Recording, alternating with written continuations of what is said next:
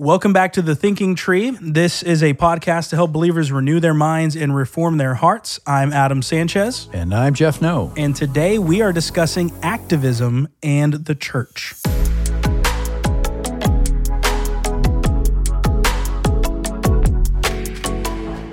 All right, Jeff, we run into this issue more and more every passing year. We dealt with this ad nauseum on the underground year after year, season after season, and I know we're going to keep dealing with it. Christians navigating how to respond to cultural and political issues. That is the name of the game here in the U.S. We deal with this constantly, and it always seems like a minefield. A wrong step will make you the target of vitriol or ridicule, and that could happen from your friends or even family. As believers, we have to fight for wisdom from above when we respond to the issues of the day. We do need biblical principles to help us walk wisely, and that's why we want to talk about it here on The Thinking Tree. So let me begin. Let's talk about the role of Christian responsibility. Being your brother's keeper. We often hear about this in the realm of politics, in the realm of activism, that we are our brother's keeper and we need to respond a certain way. What is the role that plays when we're thinking about responding to cultural and political agendas, whether that's actual policy being put into place or a movement that could be happening? How can Christians gauge whether they're more influenced by Christ or by their culture? We want to talk about these things. So here's the question. To what extent should a Christian be concerned with being their brother's keeper when they're thinking about responding to cultural and political agendas? Well, it's actually multifaceted. So we got to make sure that we break it down somewhat. I just did a whole series on Unshakable on our video podcast where I talked about the transgender movement and encouraged people in the last episode that we need to be courageous and step in. When truth is at stake, we need to step into it. We can err on one side by being so hostile and aggressive that we turn people off and we're poor ambassadors for Christ because we're just not gracious, we're not loving, and that's not the motivation of our heart, so we turn people off. But more and more I'm seeing Christians being too passive, that we're not taking responsibility for stepping into hard conversations about difficult subjects. So we need to have that courage, trust the Lord. And finding that balance of being confident but not condescending, right? But not apologizing for what is true and what we think is good for every human being, because obeying God and fitting into His will is always the best for every human being. So whenever we make biblical recommendations to our brother or sister, our fellow human being, to follow God's will, to line up with God, the way God has designed you, is always going to be good. So that's one facet. But can I also speak to the idea of are we our brother's keeper in terms of helping each other do this well within the body of Christ?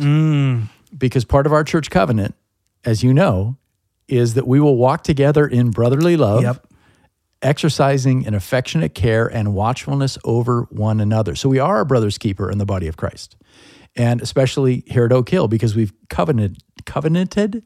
Yep, that's a verb. It's a we have agreed to do that. So as we're navigating the difficult things in life and activism and politics and cultural trends, which can be very discouraging, we can feel like we're getting defeated by the world out there. We have to encourage each other to be courageous, but we also have to help one another see when we're crossing lines where it could signal that we've gone into an unhealthy spiritual place or that it's negatively impacting our witness. Then we need to speak to one another out of love and concern, right? So, for example, I see this a lot in the cultural and political world we live in, where folks are growing in anger, resentment. They have cult-like attachments to certain things, and politicians, you probably know what I'm talking about. And that shows up in their disposition, it shows up in their mood, it shows up online, it shows up in their conversations, in broken relationships. So we're our brother's keeper in the global picture, in the sense that we need to step into hard conversations and say, this isn't good. It's not good for you, it's not good for your family, it's not good for society, but also in the body of Christ to say, hey, brother or sister, how are you doing in navigating through this world, which is becoming more complex by the day? Yeah.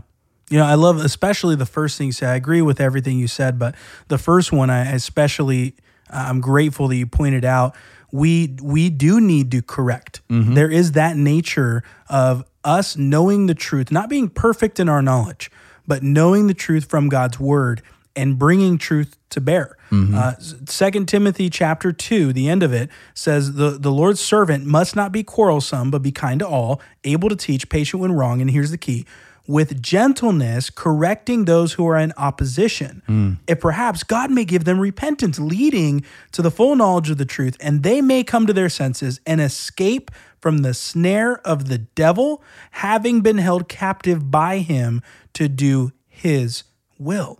And the encouragement here is that when we are not avoiding, because it doesn't say, and the Lord's servant should avoid all difficulty, and the Lord's servant should ignore all the problem. No, it doesn't say that. Yeah. It says not be quarrelsome, not be a fighter, but be kind, able to teach, be patient when wronged, and with gentleness correct those who are in opposition for one specific purpose, that God may grant them repentance. It's a great passage. Those who are following after lies and believing things that are just not true, like the fact or thinking that there could be more than two genders or two sexes. I mean, however they want to use the term, we know God created them male and female. How do we walk through that with gentleness, correcting those who are in opposition, bringing truth to bear, and with an end goal? We want to see them come to their senses. We want to see God grant them repentance, that they would turn away from their foolish ways. Amen. That's not just in this issue of transgenderism, or if it was in an issue in any other activism, socially or politically. It's the same thing.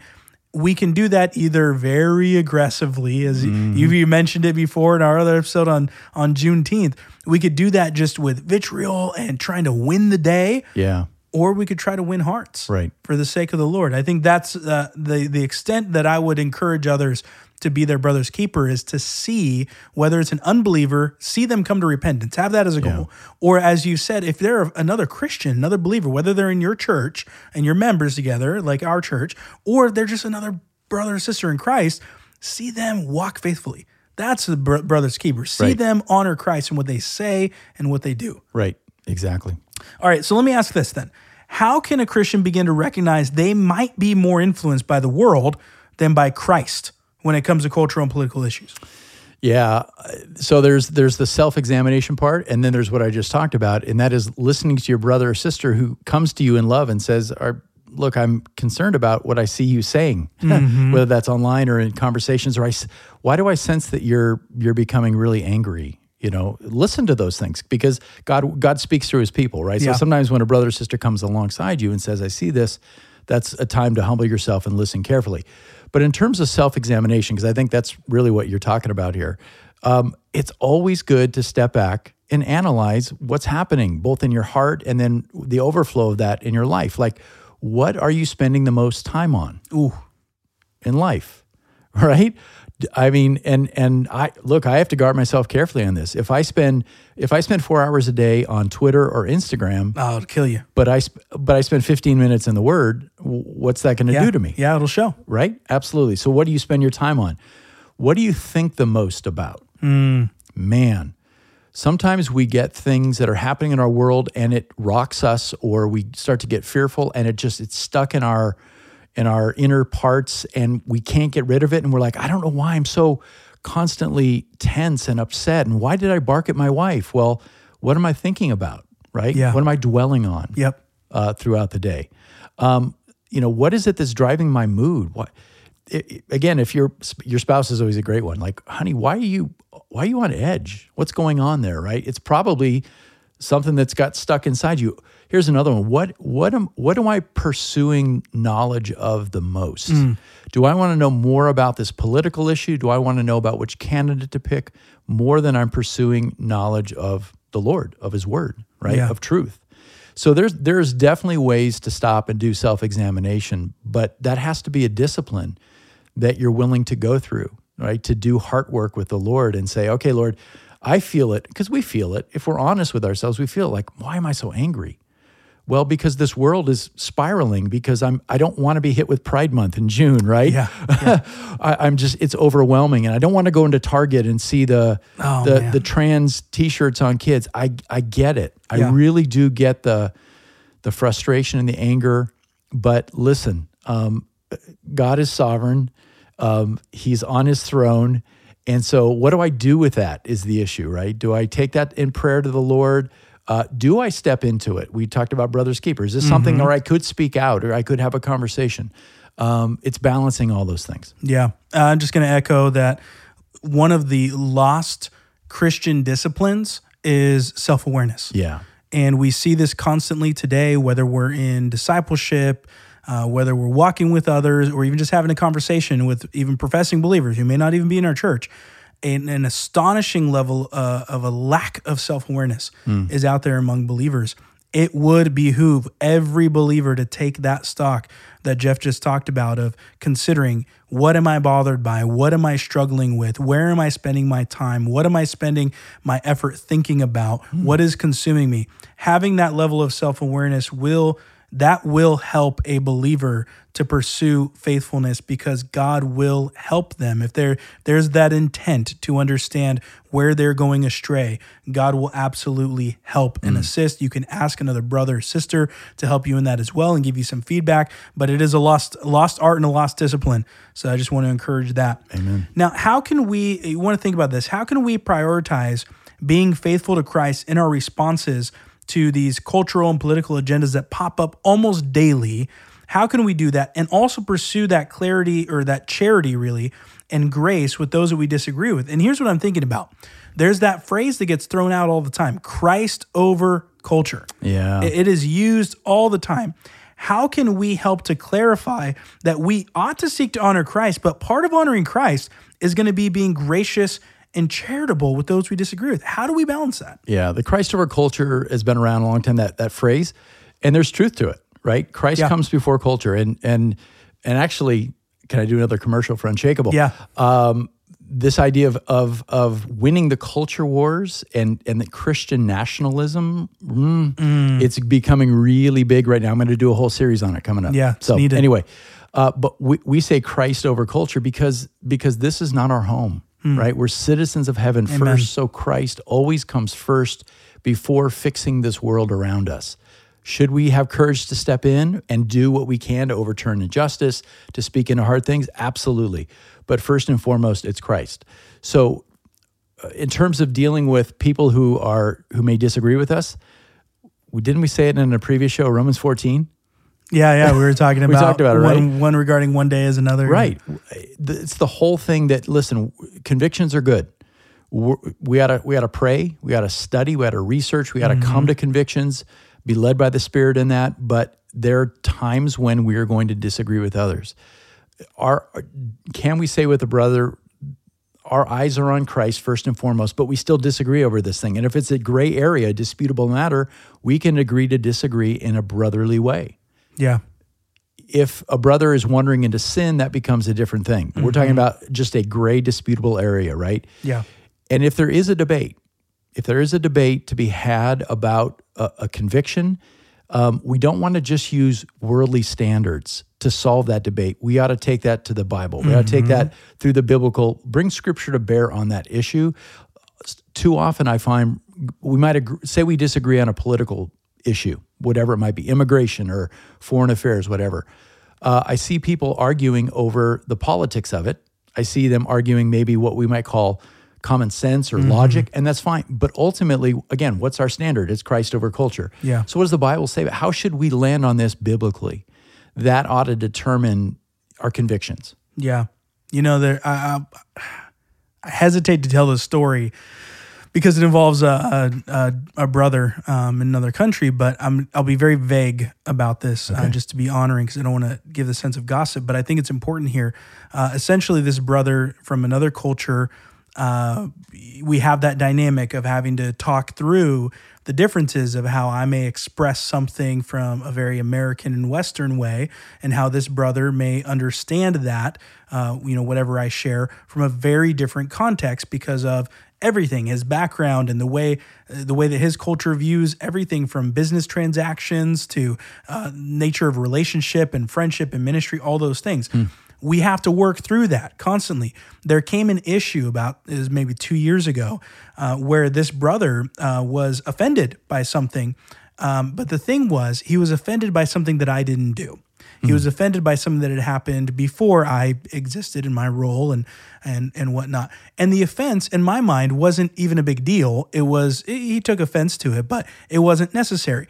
But he held on to it for some time. And there came a point where in love, I had to confront him and say, brother, even though your culture values this way, and you view these things in a certain way, you are a Christian first and foremost, and so am I. Yeah. And the call here is for both of us to honor Christ in our relationship and to let go of what I cannot influence because it happened in the past, and what you cannot influence because it happened in the past. And if you're not willing to do that, then we can't have a relationship moving forward.